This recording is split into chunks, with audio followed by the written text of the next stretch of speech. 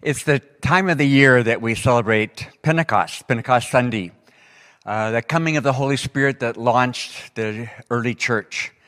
And we normally talk about things that involve power in connection with the coming of the Holy Spirit. But do we really understand how God's power is evidenced in our daily lives? Lots of people talk about wanting to change the earth, change this world. We work with young people in Indonesia, problem young people a lot across the nation, and all the young people want to change the earth. Ephesians 3:20, I want to see above and beyond all that I can ask or think. I want God to do that in my life. But how do we start? How do we change this world? And when we start to move out and want to do something that's going to make an impact, pretty quickly we're going to be coming to face with our own frailty and weakness and inability. And it's at that moment that God shows up in our weakness to show His strength. When we start to move out, all of a sudden, in the middle of our weaknesses, it's the moment that God shows up. Because when we act in our weaknesses, God also acts in our weaknesses. In Matthew 14, verses 22 through 33, Jesus is walking on the water towards the boat where His disciples are. And He calls out to Peter, hey, Pete, come on out, walk on over here to me. And Peter comes out of the boat and starts to walk on the water. We know the story. What's the boat? If you were in Peter's place right now, what's that boat that you're being called to walk out of, to get out of? That comfort zone. That you feel like, hey, I know how to function here, and I function well. And Jesus says, hey, get out of it. And you start walking on the water. What is that water? What's that represent to you? Probably all those obstacles and things that come at you that say you can't do it. And for Peter, it was the wind and the waves. And as long as he could see Jesus, looking at Jesus, he could walk on the water. He could change the world. But as soon as he started looking at those waves and the frailties and the things coming against him, those challenges that threatened, he started to sink. Think about this personal application in your life right now. We need a generation to rise up today that will exceed the limitations of previous generations. Every generation learns from the generation prior to it. They inherit things. They inherit values. They inherit systems from the previous generation, and they keep them going. We need a generation today that wants to exceed those things that they have inherited from the past generation. In Indonesia, we have a saying, we want our kids to follow in the faith of their fathers. I don't agree with that. I don't want my kids to follow in my faith. I want them to exceed my faith. We need a generation that's going to say, hey, we want to exceed anything that's ever happened before. And it's a phrase I'm coming more and more to use now, PPT, post-pandemic transformation. I want to see post-pandemic transformation. That we're coming out of this thing, and it's not, we're kind of coming out of it. I don't know how it's been here, but in Indonesia, people have had, churches, individuals, groups, organizations have had 3 reactions to this whole COVID stuff. One is, we're going to hold on until it's over. Just kind of hold on and then we'll get back to the old normal. Wrong. Or we've had groups that say, hey, we've already got these small groups going. We can't get together. No problem. We'll just keep the small groups going. Wrong. Then there's the third, which I have encouraged, that says God is in control and has always been in control, and COVID did not surprise God. And he could have stopped it in its tracks, but he allowed this to happen for the sake of end times harvest, in order to launch us into things we would have never discovered if it hadn't been for this. And to see doors opening, to see through the obstacles and challenges new opportunities. Post-pandemic transformation has yielded transformation of worship. Worship now is two-way communication with God. It may have music. We have breakdancing worship where our breakdancers can't get together and do it anymore, so they do hand worship. And they dance with their hands. They do all kinds of stuff. But two-way communication with God, expressing yourself and hearing from God, no longer a performance that we learn to put on at a certain time of the week. Transformation of prayer, where we're learning to pray now according to the harvest. Pray for the harvest. Pray with the harvest. Pray with non-believers. Holding citywide prayer times with people from other religions saying, God, be merciful on us. Help us through this time of hardship. And it's not just prayer with a shopping list asking God, please bless me. But prayer has been transformed. Transformation of community. It's no longer house churches, simple churches in the homes, but now it's families where healing and recovery happen for everybody who's part of this group. My generation, some of you here, Central, or part of my generation, we probably had about 80% of my generation had some religious interest. But folks, you know what the statistic is today. It's 15%. And of those 15%, maybe 3 are serious.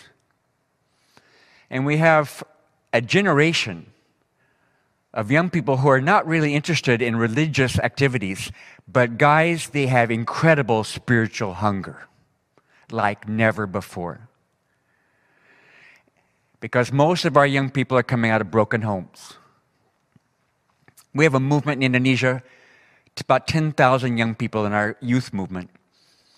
I gathered a couple years ago with my leaders, 14 leaders, ages 18 to 25, guys and gals. These are the leaders. And I asked them, how many of you, when you were growing up, were in families where you had both your parents? Raise your hand. Nobody raised their hand. I asked again, well, how many of you, when you're growing up, had one parent, a father or a mother? Raise your hand. 6 of them raised their hand. How many of you grew up without either one of your parents around? 8 of them raised their hand. Guys, that's normal in Indonesia. And I think it's becoming more and more normal around the world. And they have incredible spiritual hunger from a broken background.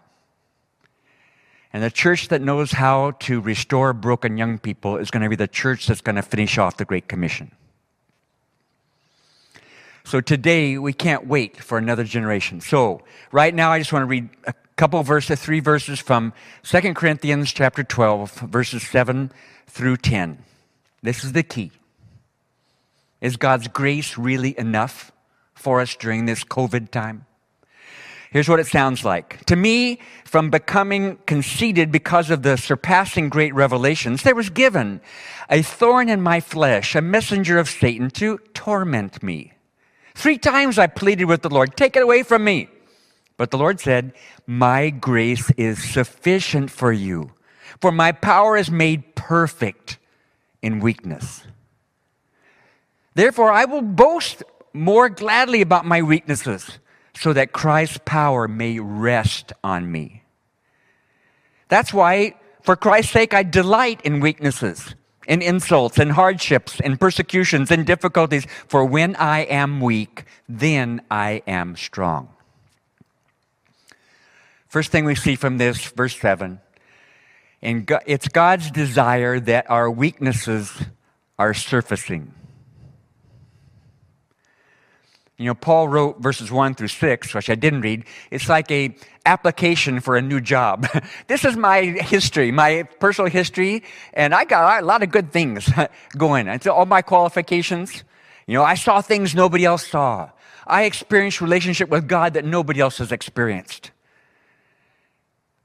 But folks, the more mankind is blessed, the more mankind tends to be proud. Many people admit their life was better off when they were poor. Okay, example. I do marriage counseling. And I'll ask couples, hey guys, when was the best time in your married life together? And you know the answer. Pastor Tim probably knows.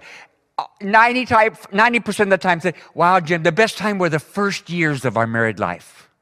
First years when we didn't have anything. We just had each other and we had God.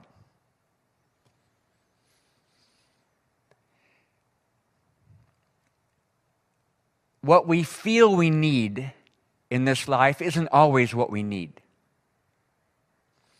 That's true personally. It's true corporately for churches, for organizations. Okay, an example. I was interior in Papua one time in a village in the lowlands next to a river. And I was sitting with the people, and I asked them, what do you feel as your felt need? What does this village need? And to my surprise, they said, Jim, we need canned fish, canned sardines. I said, what? You're right, get a river with fresh fish here. Why? Because there had been merchants, traders come through looking for crocodile skins, and they traded cans of sardines for the crocodile skins. Good price. And these people saw these cans of sardines and, wow, this means we've arrived. This means we're like the outsiders now. We're coming into the modern world. So that's our felt need. It wasn't, but it's what they thought was their felt. God knows our needs better than we know. And often we sing the song, Jesus is all I need. But guys, he's not all we need until he's all we've got. And what COVID now has done has been taking away every crutch one at a time till we realize Jesus is all we need. Whatever causes me to cry out to God, help me. That's good. That's good for me. Whatever causes me to run to God, that's good for me. Second thing we learn from these verses in verse 9, our weaknesses teach us about God's grace. It's a teacher. We're in school. I never want to stop learning. People ask me about my education. Indonesia, everybody wants to know, what's your degrees? I have too many degrees. I'm embarrassed about it because 90% of what I learned in school I never put on practice on the field. So I just say I'm a lifetime learner. I don't want to ever stop till the last day of my life. And what's going on now, COVID is teaching us about God's grace. When we're taken out of our comfort zone, that's when we see God show up and move. There are two principles at work here. I say this to our people in Indonesia all the time. Hey, we prepare as if everything depends on us. And we move out and act as if everything depends on God. All the time. That's our mentality. We need God's grace for salvation. We need God's grace for every step in this life of following Him. In every step of discipleship. Third thing we see from these verses, our response in the face of weaknesses is the key that opens the door to God's intervention in our life. Our response is the key. There's a question that's asked me a lot. Jim, what is the key for someone to receive abundant blessing from God? And I always answer, that person has to experience abundant loss first before he's ready to experience abundant blessing. Who does the power of God rest on? According to these verses, not those who are super spiritual and got it all together, but those who respond correctly to what God is doing, the process that God is using in their lives. And we don't always have it figured out. And it's okay to not have it figured out. I don't think anybody can explain what's gone on this last year and a half with COVID completely. And the future may be stuff involved in things that we can't even see right now. But we don't have to have it figured out. We just have to be responding correctly. God, you're in control. Open my eyes to see the possibilities, the doors you're opening, the harvest that you're allowing us to move into. It's the hardest time of my life, and it's the best time of my life at the same time. Galatians 2:20, it's no longer I who live, but Christ who lives in me. Mark 10:7-8, Jesus, a scribe comes to Jesus and says, hey, good teacher, and Jesus stops him. Hey, guy, don't call me good teacher. Because I'm just doing what I see my Father doing on this earth. I think that's what we want. Don't call us great church. Don't call us great legacy, written more books than anybody else. No, I just want to do what I see my Father doing on this earth. And I don't want to miss any open door. Lots of people have regrets at the end of their life. My motto is, at my last day on this earth, I don't want to have any regrets. Every door that God has opened up, I've run through. I didn't miss it. What previously has made us fearful, maybe ready to panic, no longer influences us that way. Because we've died with Christ, and we're wanting to see what is He up to right now and be with Him in it. You know who one of my heroes is?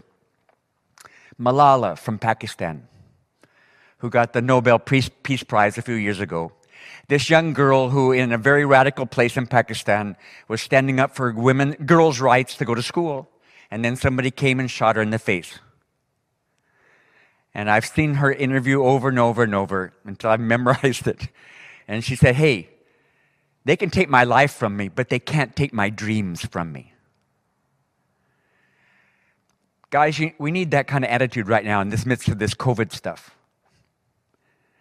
And be glad in our weaknesses. Be glad in the restrictions. Hey, it's okay. I'm going to glory in the hard times, glory in the weaknesses. I'm going to move out and act in my weaknesses. I'm going to meet God in my weaknesses. We had 4 kids who live with us get COVID. We have 20 kids that live with us. We live in a commune. My old hippie days continued. And Joan was going out praying for COVID patients. And the boy who was taking her on the motorcycle contracted it, brought it back to our place as he brought Joan home, and 4 of our kids got it. But not just that, I've had several friends die, and I've had to conduct way too many COVID funerals that I'm really tired of COVID funerals. And I know this isn't a hoax, and this isn't a game. It's been one of the hardest times of our life, but it's been one of the best. Our whole life has been like that. Central sent us out. I brag about this church a lot because I know very few missionaries who can say, hey, the church that sent me out 45 years ago still is my major supporting church. And many pastors have come and gone, but the heart of mission is still there. You guys are doing something that rarely happens.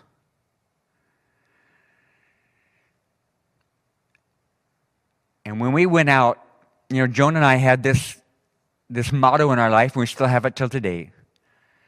We want to do those things that nobody else can do or wants to do. If somebody else can do it, let them do it. We want to do those things that nobody else wants to. Have that attitude in COVID right now. We want to be doing that stuff that no other church, no organization, or no other believers are thinking about. We want to be on the cutting, innovative edge.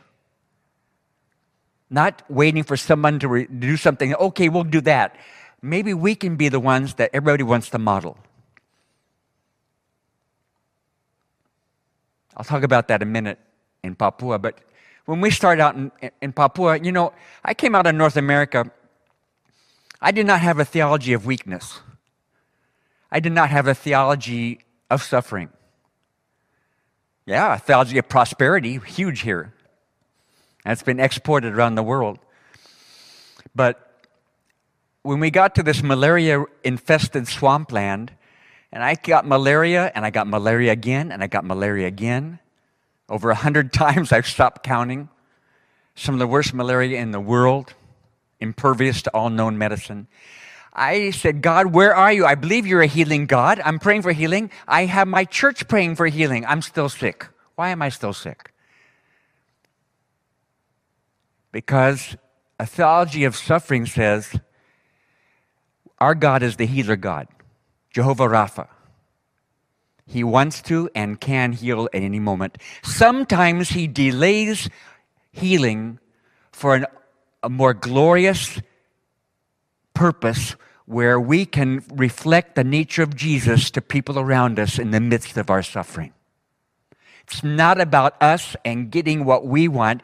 It's about his name being glorified in this earth the way that he wants it. I got sick all the time, first year, second year, third year. A lot of you know this story. Man, always sick with malaria, being evacuated out. I couldn't understand it until we had this move of God where 80% of our tribe came to faith. And a little bit later, a few years later, I'm sitting in a hut around the fire cooking food, and the men say, Jim, do you remember when you were so sick in those early days? Yeah, I remember. I can't forget it. We see you get evacuated out. We thought, he'll never come back. But you came back. You got sick again, evacuated out. We thought, he'll never come back. But you came back. And we knew in our hearts, man, this guy has something so important to say to us, we better listen to it. You hear this? That God would use my suffering as preparation for the gospel in their lives. And guys, if I can suffer so that a tribe can come to Jesus, why not? It's not about me and my enjoyment. It's about God's purposes on this earth being accomplished. Then my kids got sick all the time. Amy, Jenny, Megan, always getting malaria over and over and over. Amy and Jenny in coma for a week, unconscious in the jungle, no plane be able to come get them. We're wondering if this is the time God's going to call them and take them home, and just dousing them with cold water and praying over them. And after a week, finally, they came good. But it was tough. I had missionaries criticizing, reprimanding me, telling me, Jim, you need to get out of there. It's too dangerous. You can't be there. You need to go back to America. And I struggled until I prayed one day, God, I believe your call is still in our life to be here. I'm doing everything I can as a faithful husband and father to take care of my family. I have to trust you to make up for my lack. And I got peace that passed all understanding that day. And I knew that God would always make up for my lack. And my kids don't regret growing up in the jungle one bit. They feel like they're the most blessed kids, the richest kids in the world because of their experiences in the jungle. And I'm so proud of them. In the midst of weakness, God developing character that's going to change the world. You know what COVID has done? It's taken away all of our religious activities that used to, we could hide our weak character behind all of our activities. All those activities are taken away for whatever religion, not just church, but our Muslim friends, our Buddhist friends, our Hindu friends, same thing. Religious activities are gone, so all the character flaws are coming out. And if we embrace that and say, thank you, Lord, for showing me my weakness. I'm ready for your strength now to come. It will come. Even in church, finding new ways, realizing there maybe is a better way of doing this thing we call church. And discovering God's power in it. When COVID came, we were the first church in Papua to close down our services. We have the biggest church in our region, about 1,000 people, mostly young people. And when COVID came, I said, hey, quit, because we have small groups all about rehabilitating problem young people. So, hey, we'll stop doing the Sunday celebration. No problem. Yeah, let's look at this live streaming thing. So the next week, I sit up here. We have a cameraman, one of our kids, young people. They're really smart with this technology. I'm not smart, but they know it all. And so I'm sitting here with several of my leaders, a meter apart, and we do a Discovery Bible study, and we do spontaneous worship, and it's awesome. Stuff of heaven coming to earth. We're enjoying it, but a problem happened. When we're done, someone showed me the statistics, and we had all these people following us. Huge popularity. And I stopped in my tracks, and I sat down with my leaders, and I said, guys, if Jesus was here on earth, would he be doing live streaming? And I'm not saying anything about a North American situation. I'm just saying for us there, we sat down and said, if Jesus was on earth, he probably wouldn't be doing this. Because Jesus always avoided popularity. Whenever he got too popular, he went someplace secluded. So we stopped it, and this forced us to do something that we went into we have never dreamed, Discovery Families and Discovery Kids, where we said it's not about drawing everybody here, it's about equipping them to do church in their homes, do church in their ball fields, do church in the market, do church wherever they can gather a couple people. Let's equip them for doing it. Discovery Families. And we started doing this, and it took off. Sunday school, we knew there's not going to be Sunday school maybe for a long time or maybe forever.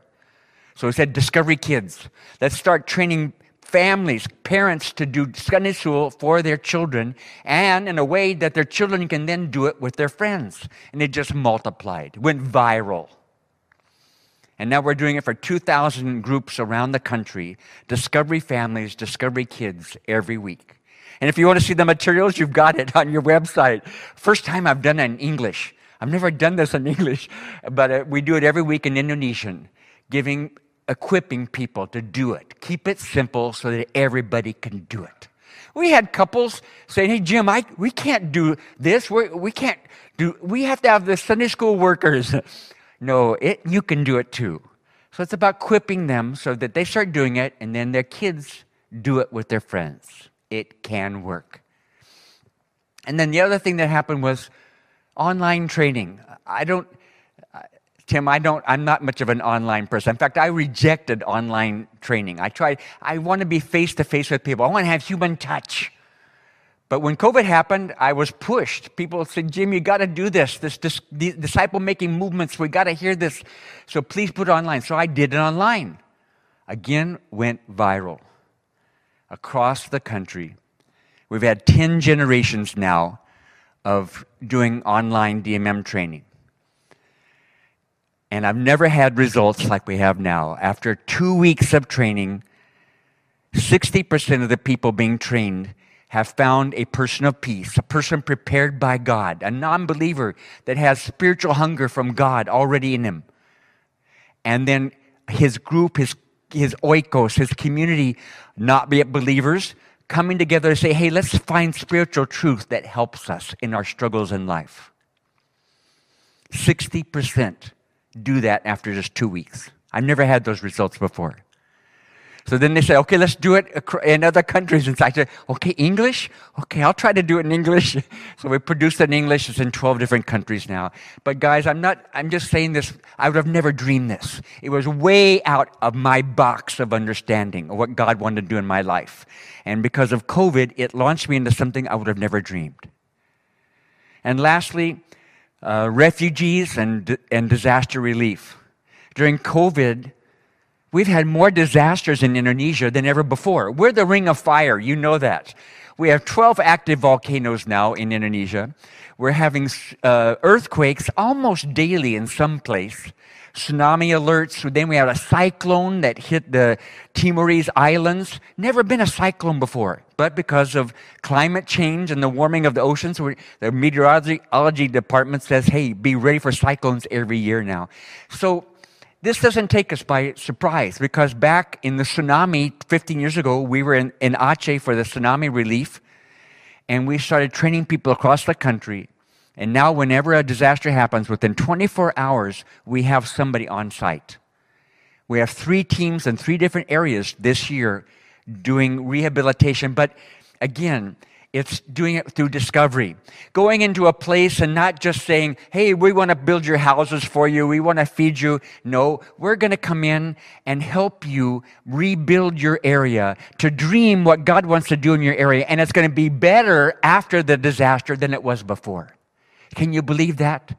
Can you believe that you are still alive after this disaster because of God's will?